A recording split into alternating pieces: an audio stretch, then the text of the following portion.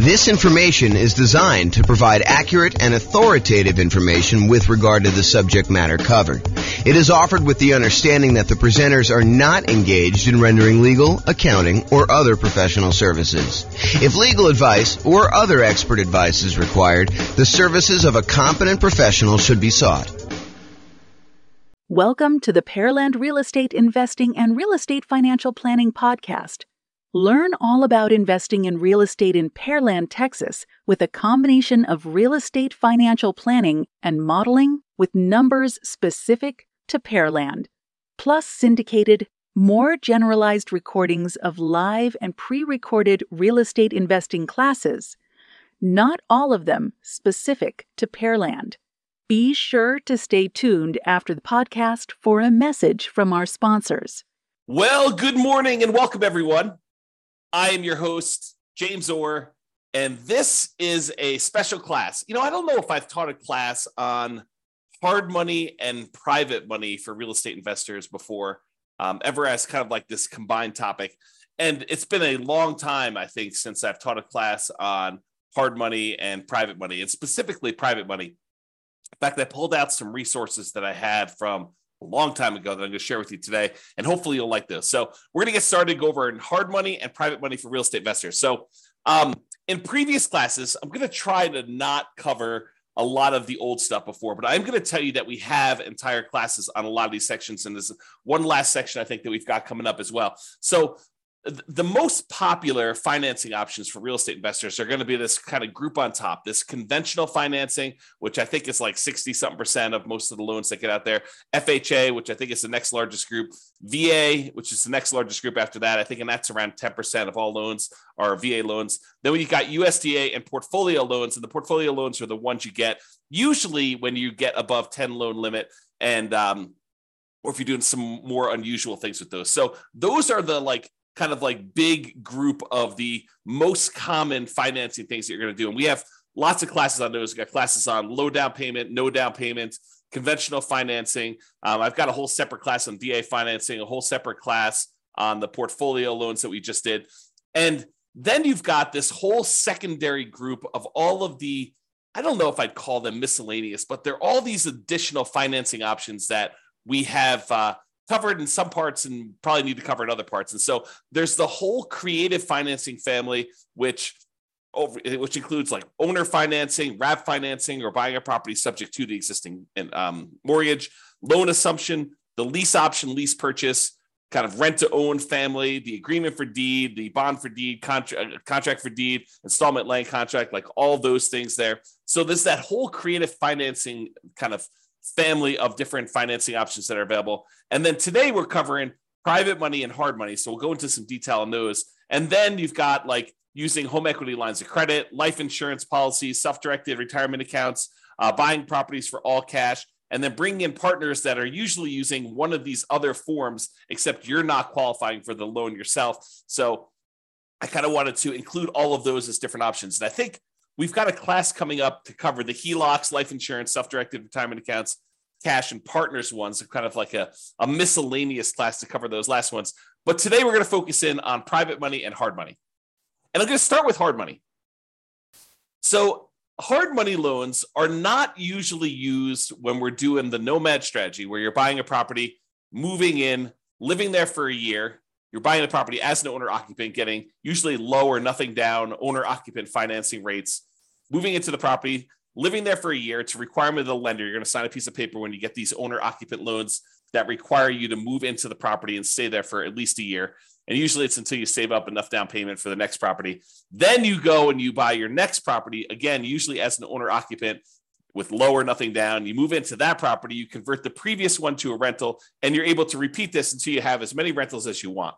So that's the nomad strategy. We don't usually use hard money for doing that particular strategy, nor do we usually use it for doing house hacking. And house hacking is when you're renting out part of the property that you're living in, whether you're buying a duplex and living in one half, or you're renting out a single family home and renting out rooms or something like that. That's house hacking. So we don't typically use hard money for nomads or house hackers. What we do typically use hard money for is buying properties that need to be fixed up and then we're reselling very quickly, or we're doing like a buy, fix up, refi, type of strategy, what some people would call the BRRRR strategy, the buy, rehab, rent, refi, and then repeat. So a lot of folks will use hard money to acquire properties that need a lot of work, because in some of those cases, it is hard in order to get loans on properties that are in really rough shape.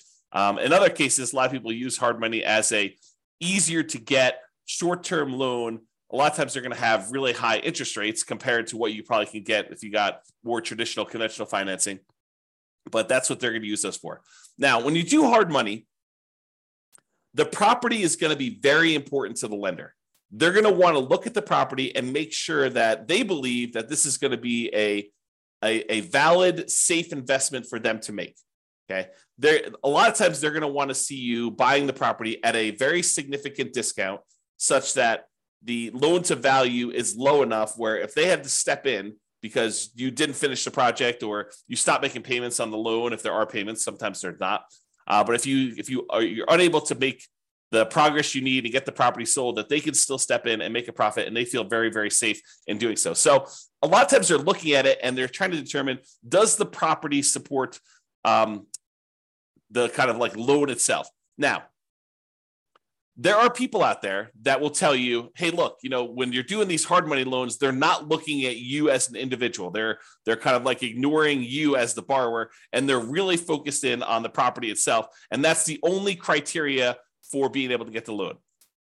While I have occasionally seen the rogue, random, rare, hard money lender that will only look at the property, the overwhelming majority of the ones that I've had experience with do look at the borrower as well. So if you think, hey, look, I really want to do this real estate investing, but I've got, ugly credit, or I'm unable to qualify for a loan otherwise, and I'm going to go do this strategy where I'm using hard money in order to do these deals, you may be able to find someone who's willing to make a loan based solely on the strength of the property that you're finding.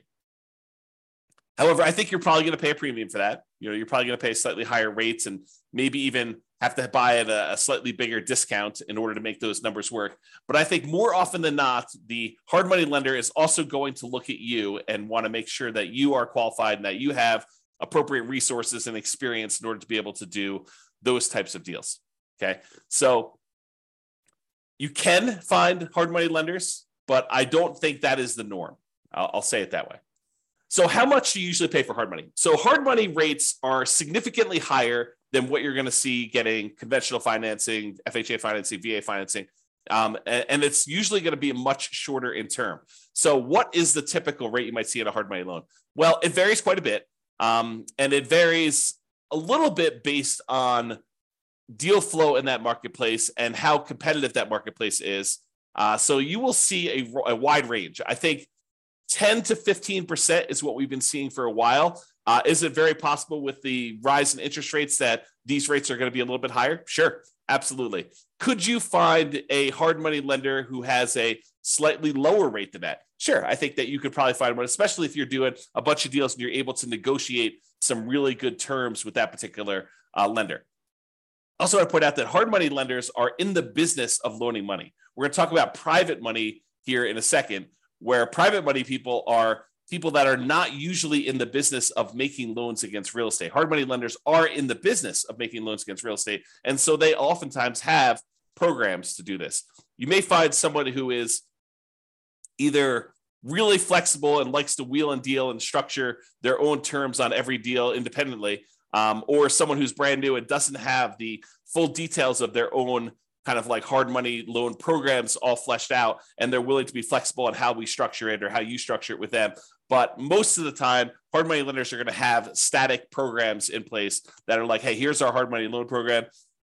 Here's the property requirements. Here's the personal requirements for you to do it. And here are the rates for doing it. And a lot of times they'll have rates for, if you've done your first X number of deals with them, or if you've done more than X number of deals with them, sometimes they'll start giving you discounts on doing those. So a lot of times the rates for hard money are going to be in that, 10 to 15%, not unusual to see 16, 17, 18, definitely seen those before. And in addition to the fee of the rate of the loan, they're typically going to charge you points. And a point is a percent of the loan amount that you're borrowing. So if you're going and you're getting $100,000 loan and they're charging you 2 points, then they're charging you $2,000 in addition to the interest on the loan in order to be able to get that loan. And I don't think it's unusual to see, 2, 3, 4 points on those. There are some hard money lender companies out there that they are going and raising money from people in the general public, and the people are the actual funders of the loan. That's where the money is coming from. But the person out there seeking the kind of investors to put in the money for the loans, and then the real estate investors who are buying the properties and they're putting them together, sometimes they will collect the points on the loan. It's a relatively common way to set this up, although not the only way to set this up. But a lot of times they'll say, hey, look, the 15% interest that we're charging you for the loan, the background investor who actually has the money is the one coming in and giving us the money, and they're getting paid the 15%. And then the 3 points or the 4 points or the 5 points or whatever, that is what I'm paid for going out there and putting you two together and coordinating this and overseeing it and managing the process. So that is a common way that we sometimes see hard money lenders set up doing that. Now, these rates can change over time. So you may go out there and be finding 12% today or 15% today or 17% today. And you may find that over time that these rates can vary up and down depending on supply and demand in your marketplace. Hard money loans are often shorter term loans. They're typically not going to be a 30-year fixed rate financing type of situation. Although I've seen some hard money lenders offer like a longer term, sometimes like 2 or 5 year program where they're using hard money loans in order to fund sort of like a shorter term, midterm, I guess it's more of a midterm rental property where you're able to acquire the property, rent it out for a year or two, let things kind of settle in season, and then you're able to kind of replace that loan with some type of longer term financing. But the overwhelming majority of the hard money loans, especially ones that people are using for fix and flips or doing the BRRRR strategy, are going to be in this 3 to 12 month range. And for those of you that are doing the BRRRR strategy, my understanding is that the exit financing requirements have changed recently. And now they are requiring that you actually season the property for a full year. So you'll need to have this hard money loan in place for 12 months to be able to get your kind of like 30-year fixed rate financing on the way out in most cases, unless you're getting creative and using some type of unusual portfolio financing where they're not requiring that in the midterm. Okay, so a lot of times they're going to be shorter term loans, like 3 months on the really short side. 6 months is really common from what I've seen. And I don't think it's unusual to have 12 months. Some of them will structure these things. So they'll be like, hey, look, it's 6 months. It's 15% and 2 points in order to get the loan for the first 6 months. After that, if you want to extend for another 6 months, it's another point or two. And, the interest rate is still the same for that. And so they may structure it where you have to pay additional points in order to extend your loan for an additional term. So be careful when you're planning this and understand, especially if you're brand new and you don't really have a good understanding of the timeline for how long it's going to take for you to get your property fixed up, on the market, marketed, sold, and closed, because sometimes those things are independent, different time periods for a lot of those. And some people don't estimate that time correctly. They think, I'll get this on the market, I'll get a contract within 30 days, and I'll be closed within 30 more days. And so they can only give themselves 60 days to get the property marketed and sold. And that's not always the case. I'll say that way. So maximum loan to value, this can vary quite a bit depending on which hard money lender you're using. One you hear pretty commonly is 70% of the after repaired value. So if you think about what the property is going to be worth once you fix everything up, a lot of times they will set their loan amount, the maximum amount that they're willing to loan you on that property using a hard money loan, at some percentage of what the property will be worth after you fix it up. Not necessarily of what the purchase price is going to be now. So if you're able to purchase the property for less than that 70% of what it's going to be worth when it's repaired, a lot of times hard money loans can be nothing down, where you're able to acquire the entire property with no down payment because you're buying it at such a big discount that you're able to acquire it below 70% of the loan to after repaired value, as an example. Now, this isn't set in stone, so it's not like every single hard money loan is always going to be 70%. I've definitely seen ones lower than this. 65% is another pretty common one. I've also seen, especially in really hot, fastly appreciating markets, where some hard money lenders have gone as high as, I've seen 80%. It's possible they had even more than that at different times, but realize that these maximum loan to values do vary. They can be negotiable, although if you are relatively new and you've never done one before, your negotiating strength is relatively weak. unless you just happen to find, the right guy who's kind of willing to do that, to kind of negotiate with you. I'm going to put myself on mute and wipe my nose. 1 second.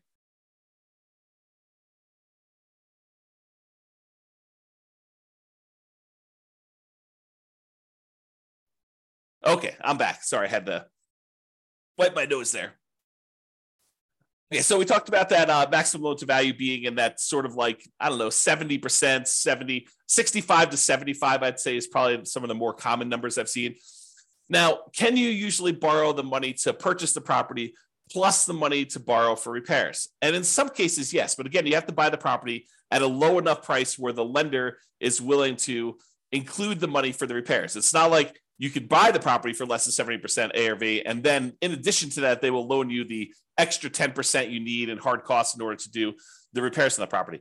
No, it's usually that is the limit. Whatever they tell you is their maximum loan to value is going to be their limit, and that would include repair money. So a lot of times for some investors where it's hard to find these properties and the numbers are tight, they're not able to buy these really deeply discounted, especially compared to the maximum loan to value. A lot of times the real estate investor coming in is going to buy the property using some type of hard money loan, and then they're going to use some other source of money, sometimes the cash that they have their own, or in some cases they're willing to use a credit card or to borrow money in order to do the repairs on the property, knowing that they're going to be reimbursed when the property closes at the end. So realize that you may need to do more than just the hard money loan to do these if you don't have any money of your own to be able to access that. Some people will use a combination of their Home Depot credit card or a regular credit card to do some of the contractor stuff that they're unwilling or unable to do. So they'll kind of mix and match and spread the load out all over, kind of across all those. However, if the hard money lender is going to loan you money to do some of the repairs, most of the time they're going to escrow the money for repairs. So it's not like you're going to buy the property and you're able to buy it at a big enough discount where they're also able to finance the repairs, and the repairs are, let's say, $15,000. It's not like the hard money lender, in most cases, some of them may, but in most cases, they're not going to just give you an extra $15,000 at closing that you're going to be able to just sort of have and use for living expenses or whatever. No, they're going to actually say to you, okay, here you go. We gave you the money to buy the property. Now go ahead and do this amount of work in stage one, and then we're going to review that work was done, and we will release the money to pay for the work that was done. So they'll kind of do it in stages, make sure that you got the work done. Then they will release the money for you to pay your contractors and buy your supplies and stuff. And then they'll say, okay, now do stage 2 work, and they'll have all that done. And sometimes there's a stage 3, or sometimes there's not. Basically you have to escrow the money. They set it aside in a special account for you, and they hold on to it until you need that money, until you've proven that the work is done, and they can release that money for you. So realize that's a pretty common thing when you're doing these hard money loans for doing the buy, fix up, fix and flip, or doing some type of buy, rehab, rent, refi, and repeat sort of strategy, the BRRRR strategy. Okay. Let's see here. I think right now we are seeing, and this is very market dependent, but typically we're seeing more money than deals right now. There's more money on the sidelines where they're looking for higher rates of return than there are deals to fund. And so that typically puts downward pressure on interest rates and loans and stuff like that. Again, this is very market specific. I'm sure in some markets there are more deals than there are money out there. And with the rise in interest rates and the alternative things that people can invest in and get a good return on their money, maybe there is less money seeking these hard money loan situations than there was in the past. So realize that could change over time as well. Now, another thing about hard money loans is that sometimes they could be used in conjunction with other financing. So for example, let's say you're putting out, marketing in order to find deals, and you find a seller who owns their property free and clear. They don't have a mortgage on their property at all. And you manage to negotiate with them, and you guys come to an agreement that if you put 15% down, they will actually owner finance the remaining balance. So one thing you could do is you could come in, you'd have to negotiate this, of course, but you could come in with a hard money loan, put 20% loan to value, first position, hard money loan on the property at whatever it is, 15% and 2 points, where then you're able to get 15% that you're going to give to the seller as the money that they require down in order to do the owner financing type situation. And then you've actually pulled out 5% in this example as cash that you can use to hold the property, make monthly payments while you're getting it occupied, do any fix up that is required in order to get the property where it needs to be, do some marketing, maybe even pull out, in some rare cases, a little bit of your profit when you acquire the property to kind of fund your marketing, to reimburse you for the marketing you paid in order to get the deal done. So you can use hard money loans as a way to put down payments in conjunction with maybe some other type of creative financing. Now, are you going to be able to do what I just described if you're trying to do like conventional financing or FHA financing or VA financing or USDA financing? The answer is absolutely not. So the only way you're able to structure this, where you're able to use a hard money loan in first position and have the seller be in second position, is with some of these creative financing deals like owner financing, or probably not even if you're doing subject to, although I guess you could get creative and structure these with subject to or wrap financing, but they're a little bit less obvious to do. So these are not going to be conventional financing combined with hard money loans in order to be able to do those. They're typically going to be some type of hard money loan in conjunction with some type of owner financing, where the owner is going into second position, because usually the hard money lender is not willing to go into second position. You may be able to find a rogue hard money lender who's willing to go into second position as long as you're at a low enough loan to value and they understand the risk that they're kind of going in, and they may charge you a much higher rate for doing that and higher points. But most of the time, the hard money lender wants to be in that first position when you're doing those loans. Okay, I'm going to talk very briefly about kind of a side note related to hard money loans. And Terry says a lot of hard money lenders don't allow a second position lead. Yep, I think that is true, Terry. If the loan to value is low enough, though, there are some hard money lenders who would absolutely be willing to be in first position with a very low balance loan. For example, you have a $200,000 property and you want to borrow $40,000 on that thing, and you want to use a hard money loan to do that, and the seller is in second position. I think a lot of hard money lenders would allow you to do that. Again, it's negotiated. Not everyone is going to do it exactly like that, but you're right. There are some that will not allow a second position, especially if it's a high second position. Like you're borrowing 70% loan to value and they have you put a 30% second there on there for the rest of the money. That's probably not going to fly. Okay, so let's go off on this side note. So on the side note about real estate investors, some real estate investors, I'll say, and it's more than just like onesie twosie. I think there's a good percentage of folks. Some real estate investors aspire to eventually be hard money lenders. They think to themselves, "Hey, look, eventually I want to get to the point where I've got a bunch of rental properties, but I've also have a lot of cash on hand, and being able to take the money I have and use that to make hard money loans and get 10, 11, 12, 13, 14, 15% return on my money." That seems like an attractive proposition for people. And I think a lot of them believe, and I think this is an incorrect belief, and I'll explain why here in a second. They incorrectly believe that, if I've got $1 million and I'm getting 12% on my money, then I'm getting $120,000 a year that I can live on if I'm getting 12% of my money and I'm doing hard money loans. What they fail to realize is a couple things. Number one is the utilization factor. If you think about the money that a hard money lender has, the full $1 million is probably not going to be completely deployed and invested at the same time all the time.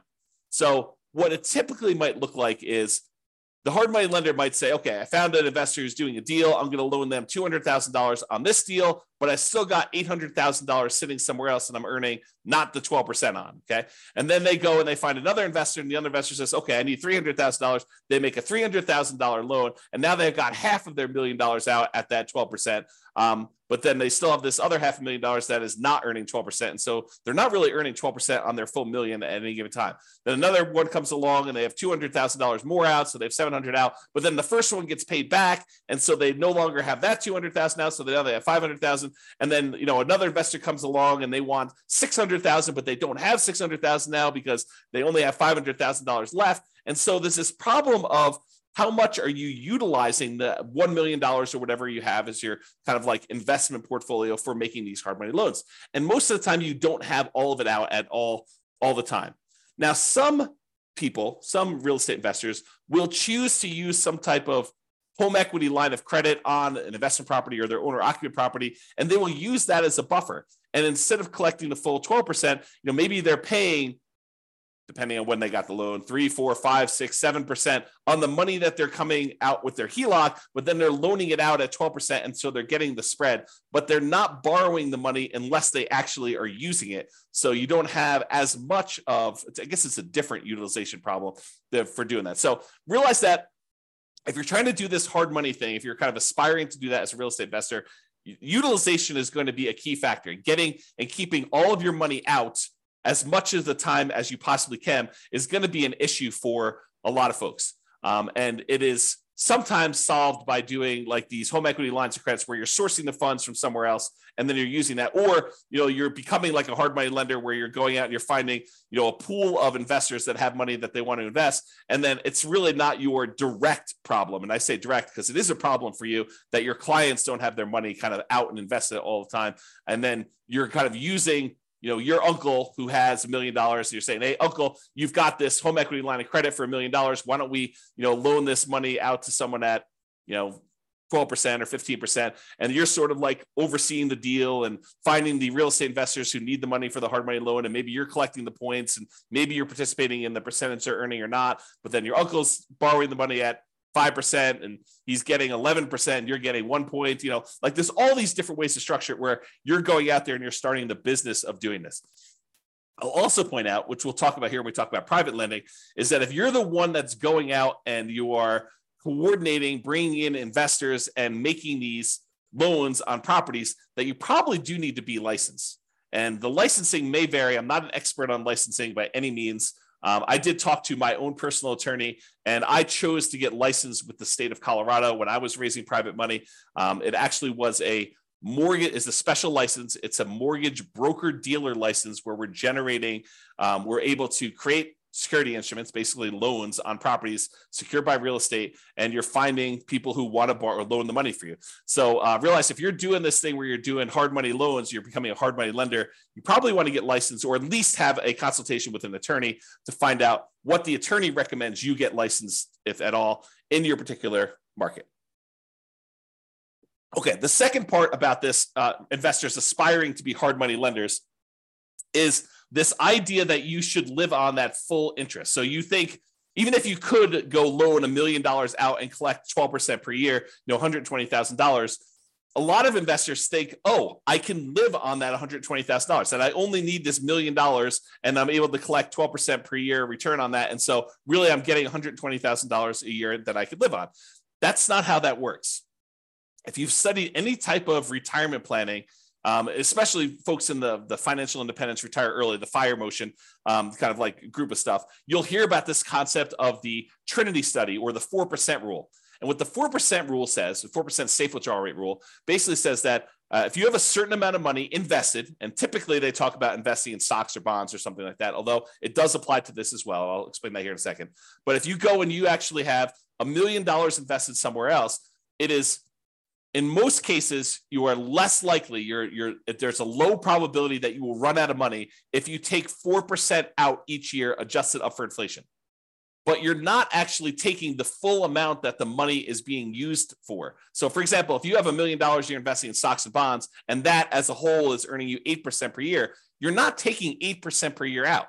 You're taking 4% per year out. And part of that is because sometimes money goes up and sometimes money goes down. Like the returns on the stock market, sometimes are up, sometimes are down. More return in the bond market, sometimes up, sometimes it's down. And for the same reason, sometimes when you make investments in real estate, like as a hard money lender, some of these deals don't always go the way you want. Sometimes they go bad and you end up losing money on them. And so you should not think that you could take the full 12% and spend that. You should think of it as another amount of money that is invested in something and use the same, whatever your version of safe withdrawal rate is. Most cases it's going to be between 3 and 5%. I think that's with 4% being the most common that we hear most. But 4% of the money coming out, not 12. So if you have $1 million out there invested at 12%, and besides the utilization factor, maybe you're only taking 4% out safe withdrawal rate. So instead of you thinking you're getting $120,000 a year, you really should only be taking out $40,000 a year, adjusted up for inflation each year. That's the difference. And that's, I think, what a lot of folks who initially aspire to being a hard money lender don't necessarily realize. Okay. All right. With that being said, that is pretty much hard money. For those that are on that have questions about hard money, you're welcome to queue those up. I will cover them after I cover private financing. At least I will try to do it. I'm going to cover private financing, and then if you have any questions about that, please queue those up, and I'll usually handle those at the end as well. Okay, so now let's talk about private financing. We've talked about hard money lenders. Hard money lenders are people who are in the business of making loans against real estate. Private financing are those that are not necessarily in the business of making loans against real estate, like grandma. So you're at Thanksgiving dinner, you're talking to grandma about this new real estate investing thing you're doing, and you're kind of venting to grandma that you're having to pay 15% in order to get these hard money loans in order to buy these fixer-upper properties that you're kind of using. And grandma's like, that's crazy. I've got my money in CDs at the bank, and I'm only earning 3%. And she's like, why don't I loan you the money and you could pay me 6%? And it's a lot better than you paying someone else 15, and I make money too. And you're like, grandma, that sounds like a great plan. I'll go ahead and use you in order to do my loans on the future property. And I don't have to go use this hard money lender anymore. And it's cheaper for me and it's better for you. Okay. So that's the idea behind private financing. We don't typically use these for nomads or house hackers. If you're doing that nomad strategy or the house hacking strategy, most of the time, you're going to want to get these 30-year fixed rate, long-term financing loans from the bank to do this. You could use private financing, but most of the time we're getting a bank to loan us money at these really great interest rates to do that. So not typically used for nomads or house hackers. It typically is, excuse me, let me clear my throat 1 second. I'll mute myself again. Okay, I'm back. So usually we're talking to friends and family and sometimes other private lenders in order to get this type of private financing. So this is not like you're advertising to find private financing, although some people believe that it is. So most of the time, this is going to be people that you know. You're going to be out in the street, and you're going to be talking to them. They're going to say, what do you do? And you're going to tell them, I flip properties. And they'll be like, oh, that's super interesting. What do you do here? And you kind of explain to them, well, I go find these really, these properties that need a lot of work. I usually bring in somebody who is, looking to get a better return on their money. And I use their money in order to, buy the property, and I pay them a really good return on their money. And I do the fix up, and then I sell the property to a family who really wants a really good, nice property in their market. And they buy that. And then I pay back the lender who did the money with some interest on it. And they're really, really happy. And I help the family, I help the lender, and I kind of do that. And as you describe this, they're either thinking to themselves, that's awesome. I would like to do the fix and flip myself. Or sometimes they're like, well, how much are you paying to do your loans? Because I've got money to invest. And that's how you tend to find, it's oversimplification, but that can be a way for you to find these kind of like private money loans for doing that. Private money financing typically is more flexible than banks and can be much faster to close. Imagine someone's got $1 million sitting on the sideline and they want to get it out there and invested, and you've got a deal and you need to close in 3 days. Well, it's a matter of them being able to go down to the bank, get the money in order to be able to have you wired to the title company in order to close on it. So it's faster to do these a lot of times. The relationship is extremely important when you're doing these private financing. It's really their trust with you is going to be a major factor in doing this. Unless they're sophisticated and they're analyzing the deal and underwriting the deal themselves, most of the time they're trusting that you are going to take care of them, that you're the expert, that you know what's going on, and that you've qualified this as a good deal, and that you personally are guaranteeing the loan and are going to pay them back. Okay, so that's really why the relationship is still important there. So your financial statements is probably still important. However, they may never ask. Okay, but they may ask you, hey, have you done these before? You may see like the normal range of questions that someone who is skeptical about giving someone that they know at different levels. If it's grandma, she probably knows you pretty well, but this could be, a coworker or something like that who but doesn't really know you super, super well. So they may ask you some questions about your financial situation in order to qualify for that. What is the typical range for private financing? It's all over the place. It's whatever you can negotiate. But I think in that kind of like 4 to 8% range is probably in the ballpark, probably more toward the higher end with interest rates going up.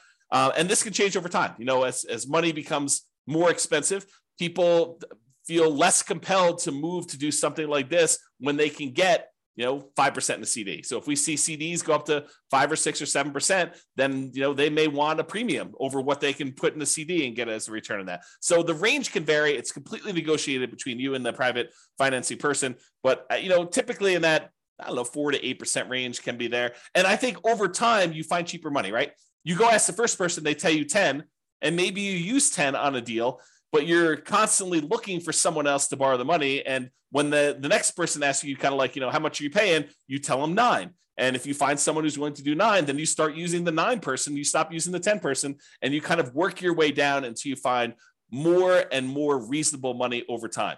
And some real estate investors will actually, they'll have money out on deals, especially if they're using private financing for more of like intermediate term deals instead of doing like 3 or 6 months or a year. Maybe they have got like a 5-year term on their money. And if they've got lower money than what they currently have out, they will replace it and pay the old person back. So for example, let's say you have a deal where you've got money out and you can have that money out for 5 years. And let's say it's at 7%.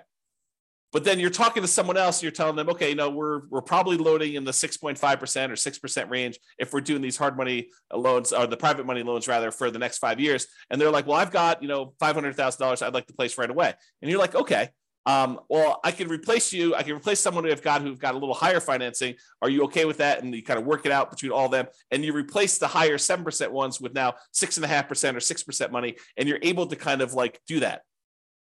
Now, the other thing you could do, this is like part of the negotiation strategy if you decide this is a way you'd like to operate, but you could tell people, look, I've got, $500,000 out right now at 6%. If you want me to place your money right away, it'd have to be good enough for me to be willing to pay off that 6% one and have your money out there. They may say, well, I'd be okay with 5.5 as long as you're using it right now and you're going to keep it out there for 5 years. So you negotiate the terms of whatever you're willing to do. And then you could kind of use the existing financing you have in order to improve your position and kind of do that money there. Okay. With that being said, I want to warn you about something, and I want you to understand why this can be potentially problematic and why we're specifically talking about it with private financing. So sometimes you will go find a private financing person who is wanting to loan you money where they don't need the money right away. They don't need the return right away. They're kind of like okay with getting a really good return, but they don't necessarily need the cash flow right now. So for example, one of the more common ones is someone has a self-directed retirement account where they want to loan you the money. Whether they get paid interest monthly or they get paid their interest all in one big lump sum at the end when you pay back the entire loan, they don't care because the amount of money in their account is not actively being used as they're kind of like growing this account there. So they don't really care if you're making monthly payments. So you're really putting their investment into the deal, and their deal, the amount that you owe them, is actually increasing over time. And there may be some advantages for you to do this. I'm not going to get into deal structuring, but there may be some advantages for you to do this for improving cash flow or how you're structuring this, where this is advantageous to you, not having to make this monthly payment, at least in the short term.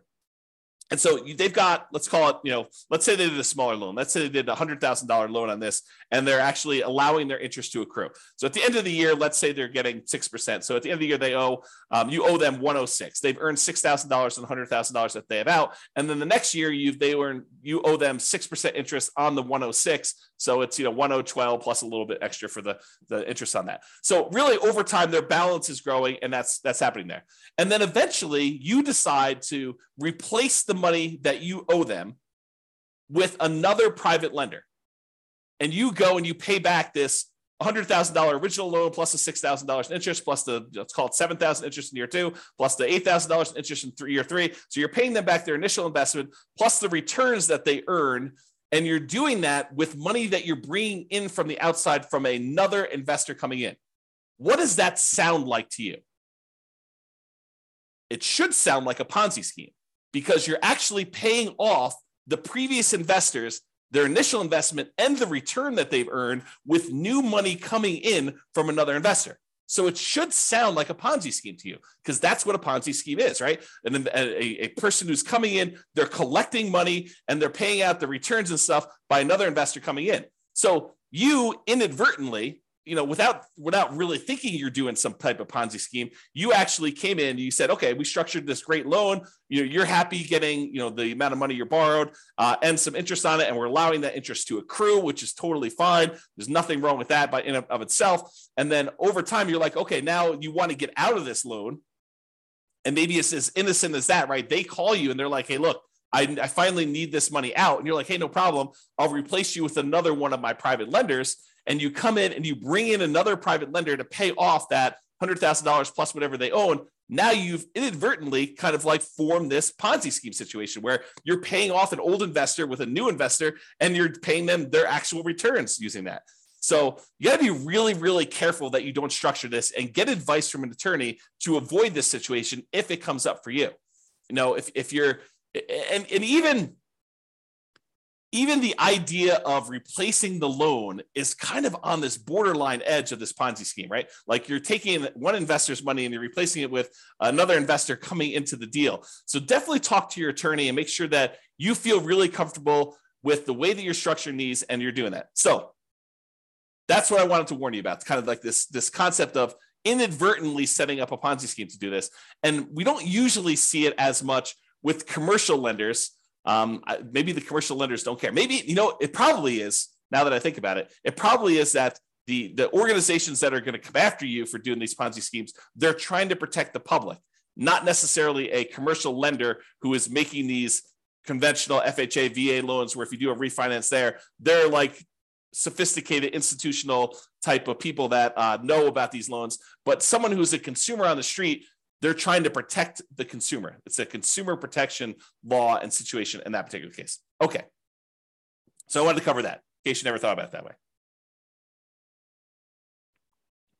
If you decide, hey, I really want to do this real estate investing thing, and this idea of going out there and finding friends and family, people that I know, contacts that I know, and raising money in order to be able to accelerate my ability to do deals, if you're going to get really serious about that, you may decide to go out and start talking to people in a more formal process rather than just off the cuff at Thanksgiving dinner. You're like, hey, look, I want to tell you a little bit more about, what I've been doing. And, if you want to, I'll sit down and I'll walk you through exactly how this all works. And maybe you form like a little PowerPoint presentation, or maybe put together a little PDF, or maybe you decide to go talk to them about, like how your deals are structured and what the deal looks like that someone could come in and do. So eventually, if you plan on doing this more than just like a off the cuff one-time deal with Uncle Joe or grandma, and you decide you want to go out there and make this part of your business, you're probably going to want to formalize this a little bit more. So I will share with you, for the folks that are kind of like got access to the recordings and stuff,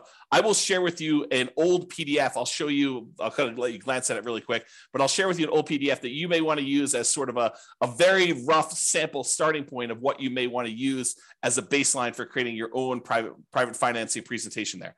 Now that I've said that, and you're going to start getting more serious about raising private money and going out there and doing this repeatedly, I want to talk to you about just the tiniest bit, because I'm definitely not qualified. I'm not an attorney, but I want to talk to you a little bit about soliciting and licensing. So if you are going out and you are soliciting people to make an investment and you're creating a security instrument, you're basically creating a security. Someone gives you money and they're relying on you to get a return from that. And you're having that secured by real estate in this particular example. So you're going and creating an investment for them where you're collecting money and you're advertising. Even if it's word of mouth advertising and talking to people about it, that is still a form of advertising, even if it's not printed. But if you're going to go and do that, you need to become aware of the licensing laws required and the advertising restrictions that you have by doing this type of solicitation.